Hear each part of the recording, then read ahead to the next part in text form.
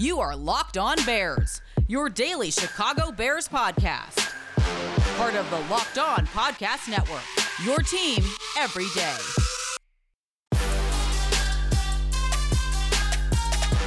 The Chicago Bears' loss to the Green Bay Packers was a learning opportunity and generally key for the development of some of the team's most critical young players. This is Locked On Bears, and I'm your host, Lauren Cox. I'm an analyst for Pro Football Focus, and I'm here to bring you your daily, in-depth Chicago Bears news and analysis. You can follow me on Twitter at CoxSports1. You can follow the podcast on Twitter at Locked On Bears. You can like Locked On Bears on Facebook. Join the Locked On Bears Facebook group for even more Bears talk. And make sure you're subscribed to the Locked On Bears YouTube channel to keep up with all of our video podcasts as well. Thanks for making Locked On Bears your first listen today and every day. We're here for you 5 days a week. On the show today, we're going back through some of the Bears' loss to the Packers with the help of Matt Nagy and actually cornerback Jaylon Johnson. We'll hear from both of them on what the Packers were doing with Devontae Adams. And actually there's a weird sort of disconnect between what the player said and what the coach said. We'll get to that a little bit later on. We got to start early on with Justin Fields and what Nagy saw from his quarterback and some of the things then we saw also from Fields and where Fields did well and what the team could have done a little better to maybe help him more in this matchup with the Packers. We'll also touch on the offensive line situation with Teven Jenkins filling in for Jason Peters, and to be determined how long that will remain, depending on the length of Peters' injury, will be kind of the sole determining factor there. But we'll take a closer look at how the offensive line played as a whole and where the evaluation of Teven Jenkins fits into all of that. And I think we need to start still with the quarterbacks, and specifically the quarterback for the Chicago Bears playing a game. Yesterday I was careful because I wanted to make clear that there were some real concerns with Fields' performances in parts of that game, but not like the whole thing overall. And I've been trying to balance that, I think, here in the podcast, that when the Bears offense has played poorly, and especially earlier on in Fields' development here, I've been trying to stay on top of hey, even when the stat sheet doesn't look great, here's where Fields has been playing well. And sometimes in a game like this where they score a lot of points, I want to make sure that we're not glossing over where Fields has struggled. And so there's some balancing to that, I think, as we try and evaluate this quarterback throughout his rookie season and figure out sort of where things stand with him and how they can sort of continue to develop and build things around him in the future. But I thought there was still progress in this Packers game, and I didn't want yesterday's podcast to be hey, Fields was bad and that's a concern. It was just more of hey, there were some throws in that game that were worse than some throws we had seen from Fields earlier in the season, but that doesn't mean there weren't positives to take away from it. And I thought Matt Nagy did a pretty good job of outlining a specific area in which there was some real growth from Fields that's, I think, particularly important for him compared to what we saw earlier in the season in his first few starts. You talked about Justin moving around in the pocket in the second half there. Is that the big thing that you take away that projects well into the future? Yeah. When you look at his performance, what is that one thing, if you had to pick one? So that part of his game, when he stays within the progressions, and then the second part of that, using his legs, and then being smart's the third part, not taking extra hits, knowing when to get up and out.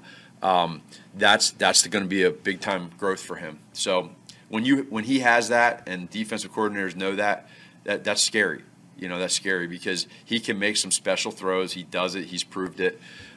He's proven it. But now when you throw that element of using his legs on extended plays, that's hard. That's hard. It's going to be a big weapon for him.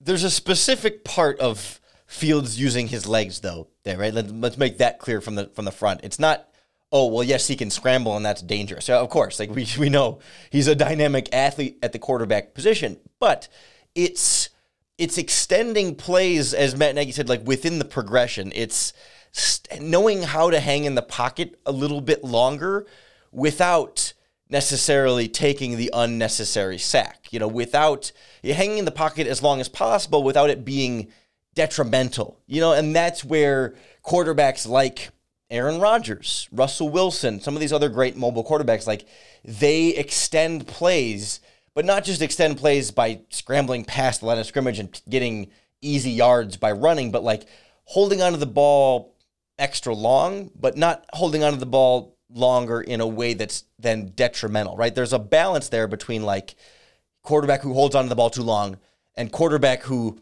holds onto the ball long enough that the defense has to stay in coverage longer than they can, and the quarterback is then able to find something that gets open, because you can't just expect defenders in coverage to properly cover for 5, 6, 7 seconds into a play, right? Typically, you get about 4 is what you would expect the most before, like, it's going to be, coverage is going to start breaking down. So, when Fields is able to hang in the pocket a little bit longer on some plays, which there weren't very many against the Packers because the offensive line did not play particularly well. We will get in the offensive line in just a moment here, but, like, being able to extend plays as a passer, as opposed to extending plays as a runner. And we're seeing Fields get better at that.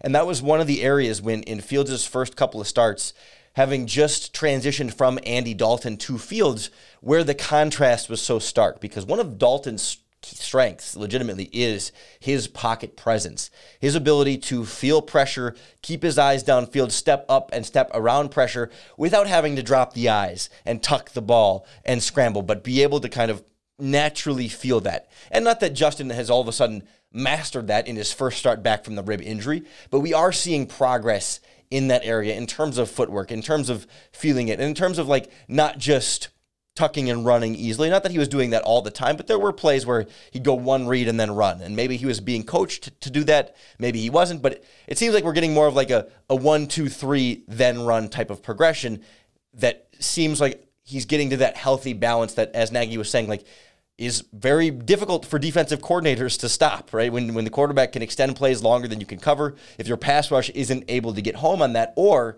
Fields is able to make 2 guys miss like we saw against the Packers. There were a couple plays there where like pass rusher's bearing in, he makes 1 miss, makes 2 miss, and then still looking downfield. And maybe he ends up scrambling, or maybe he ends up throwing. We saw kind of both examples in the Packers game, but like that is incredibly difficult for defenses to stop, and it's incredibly difficult for quarterbacks to do. And the fact that Fields is getting better at being able to do that at this stage of his rookie season is a very encouraging sign for your Chicago Bears. The next step is getting a better offensive line and a better system in general around him, but we'll check in on some of those offensive line struggles, how much of that falls on your rookie left tackle and how much of it doesn't. Next on Locked On Bears. You listen to podcasts like Locked On Bears for the power of knowledge. You switch to Boost Mobile for the power of saving money. Because with Boost Mobile, you get the power of a free 5G cell phone so you can listen to all the latest episodes of Locked On Bears. The power of 3 unlimited data lines for $30 a month per line so your family can harness all that brain power too. And the power of one of America's largest 5G networks so you can do all of that, listen to the podcast and everything else at the speed of 5G. That's 3 unlimited data lines, I should say. With all the money you'll save and all the knowledge you'll gain, just how powerful will you become? Switch to Boost Mobile and find out. Get a free Samsung Galaxy A32 5G phone when you switch to one of America's largest 5G networks. More power to save. Boost Mobile. Free phone is limited to new customers and 1 per line, and additional restrictions apply. Offers and coverage are not available everywhere and for all phones or networks, but you can check out boostmobile.com for all the details. Super Bowl 56 at SoFi Stadium in Los Angeles is less than 100 days away, just a couple of months now. And the official hospitality partner of the NFL is On Location. They are the only place to score a once-in-a-lifetime Super Bowl ticket and experience package. Not only do you get to go to the game, and actually On Location lets you choose your exact seats. So you're not just, you're not guaranteed to just be in some nosebleeds up there. I mean, it's still the Super Bowl, right? Of course, it's super cool to go, but like you get to pick your seats with On Location, but then they package that with your choice of really a variety of elite experiences. They've got exclusive pregame celebration with real NFL legends, like retired Hall of Fame caliber players that you can hang out with before the Super Bowl. I mean, you can't beat that. Plus 5-star Los Angeles hotels and food by the great Wolfgang Puck. It's really some incredible things they're offering over at On Location. Visit their website. It's onlocationexp.com/SB56 for more information, or you can just search the words Super Bowl On Location. They'll take you right to the site. It's On Location EXP, like the word experience, onlocationexp.com/SB56, or search Super Bowl on location. The Chicago Bears offensive line was not what they necessarily needed it to be against the Green Bay Packers. It regressed, is what it felt like. And it definitely correlated with the loss of Jason Peters, but I think it goes beyond the loss of Jason Peters. And I think that's kind of the main point, in the sense that, like, Teven Jenkins, the rookie, did not play particularly well at left tackle.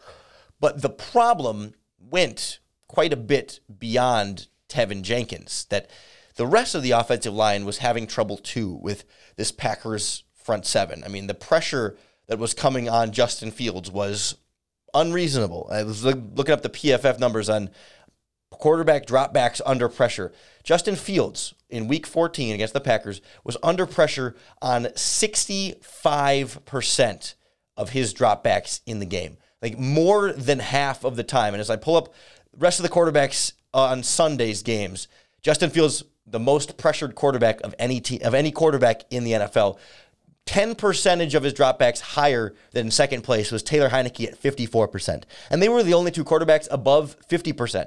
It's pretty rare that you see many quarterbacks above 50% of their dropbacks under pressure. Justin Fields was at 65. It's almost 2/3 of his dropbacks under pressure in this game. And I can promise you, they were not all coming from one offensive lineman at the left tackle spot, especially because Jenkins was playing pretty well early on in terms of taking over at that spot. And definitely there was some trouble there, but the Bears were doing some things to try and help him out. And I think Nagy was sort of anticipating and prepared for some of the questions about, okay, like, how much were you helping your offensive tackle, your rookie offensive tackle out there? And he was ready with at least the numbers on terms of, like, the chips and the tight ends they were having over there to help with his offensive line.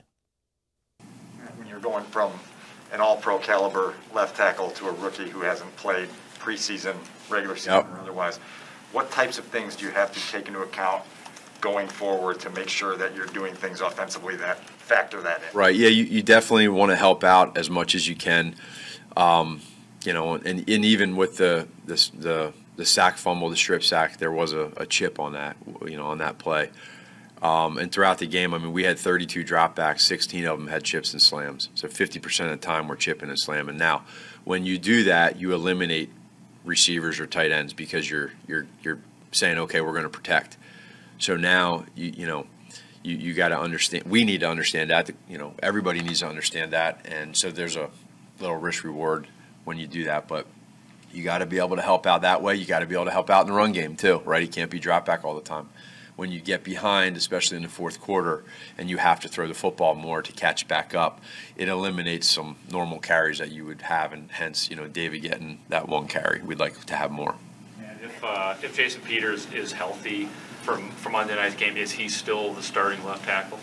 Yeah, I mean, if he's healthy, for him, I mean, you can see what I've been saying, that what he's done this entire year, helping us out and where he's at. At the same point in time with Teven, I do believe that yesterday for him was, although we had some holding penalties that he had, a couple things here or there which can be significant. He can learn and grow from that, and he's a strong-minded guy, and we'll work through all of the types of scenarios of what's best. You got left side, you got right side, you got all different things that come into it. So with Jason, we got to be able to see where he's at, and then if he is not able to go, we'll get together as a staff and talk through what's best for us.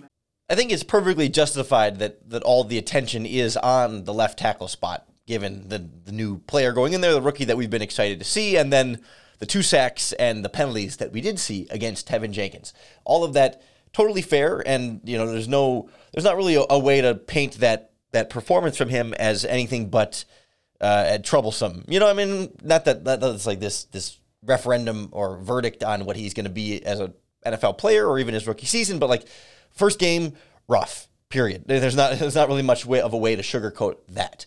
However, I do think it detracts some from what was really some rough games from other members of this offensive line that maybe are skirting by a little bit just in terms of like public perception and attention, because we're again rightfully paying a lot of attention to the rookie offensive tackle that we've been excited to see up to this point. But like, you go back through that game, and even just looking at the Pro Football Focus numbers, I mean, yes, Teven Jenkins gave up 2 sacks, 5 hurries, 7 pressures, not good. However, Larry Borum on the right tackle spot gave up 8 hurries.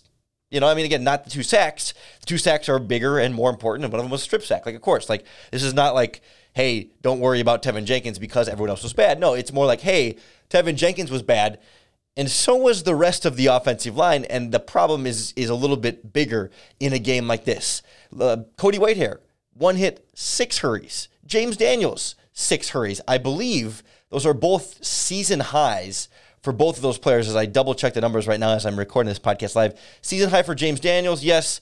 Season high for Cody Whitehair, yes. So, like, both Cody Whitehair and James Daniels had essentially their worst games in pass protection so far this season against the Green Bay Packers. They'd both been playing fairly well this season, and so, like, it's not like a wave all the red flags offensive line's in trouble, but just like, this was a bad offensive line performance across the board. And the weird irony here is that the center, Sam Mustipher, has been the big weakness on this offensive line all season, and he had the fewest pressures and I think the best game, at least in terms of pass protection, among this entire Bears offensive line. He was charged with 2 hurries compared to, again, 6 for Daniels, 7 for Whitehair, 7 for Jenkins, and 8 for Larry Borum. It was rough across the board, and you could make some arguments here that maybe the center, Sam Mustipher, in terms of calling out pass protection to pick things up, maybe could have done a better job in terms of the blocking schemes in that regard. But you look at what the Packers tried to do against Justin Fields.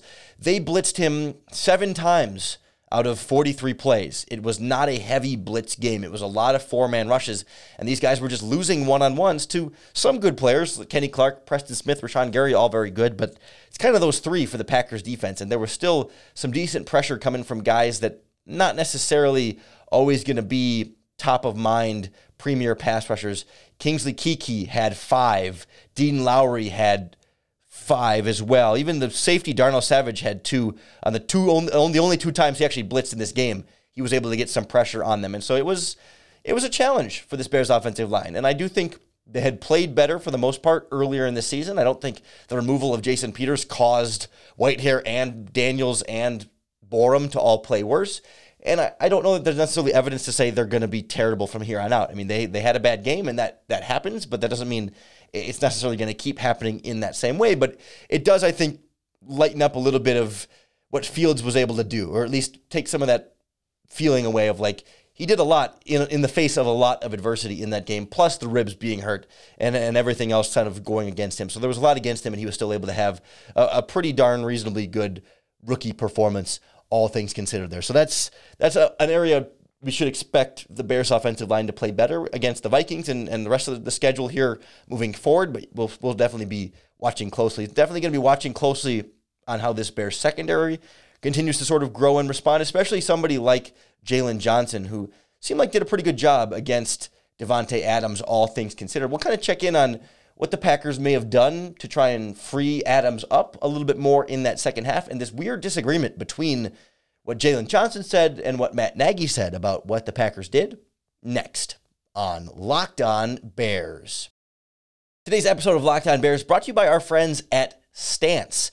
Stance is the makers of mostly socks, but underwear, shirts, hoodies. They make the most comfortable socks, though. I mean, not only do they feel good on your feet, but they look cool too. They look cool too. Wow, that was tough for me to get my words out there. But it's well made, it's soft, and it's unique. It's able to help you sort of express your style a little bit more, whether you're purchasing it for yourself or, you know, if you're looking for that last-minute holiday gift. Stance is going to be a place where you can find, again, something to help someone else express themselves a little bit more. Not only is there just like cool designs and different ways so you can sort of have, you know, apparel that speaks to you, but then they also have some branded merchandise. I saw they have Elf socks, Wu-Tang Clan, Marvel, Disney, The Goonies, Star Wars, The Office, Harry Potter. I mean, they've got some of those great licensing opportunities to get you socks, underwear, shirts, hoodies, clothes that match what you love. And I think when you're able to combine that appearance with that feel of that comfort, that's what makes a place like Stance and Stance.com worth your while and definitely worth taking a look at. Stance believes that the perfect fit matters more than just fitting in, and that those who feel good do good. So go see for yourself. Register for an account at stance.com and get 15% off your first purchase. Just use our promo code LOCKEDON at checkout to apply. Enjoy the color and comfort of a life less ordinary with Stance.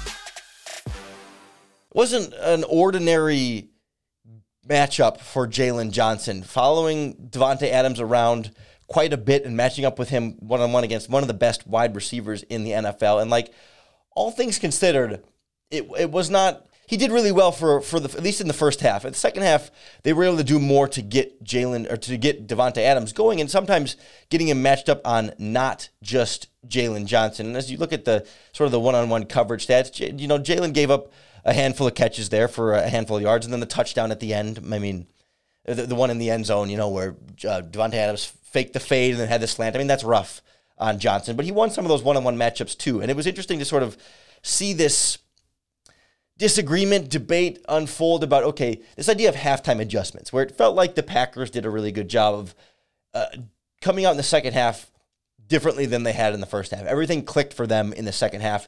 And of course, the Bears sort of also came out in the second half differently, but in the negative, as opposed to the Packers doing so in the positive. And it led to different answers from Matt Nagy and Jaylon Johnson about this sort of thing. So let's go sort of chronologically here. Here's what Jaylon Johnson said first after Sunday's game against the Packers about, you can't really hear, you don't get to hear the question at the beginning, but it's like, what about, what the Packers did with Davante Adams to try and free him up against Jaylon Johnson. And then I think he's asked after that something about, what is it like to see that when the other team is intentionally doing things to take their wide receiver away from you in coverage?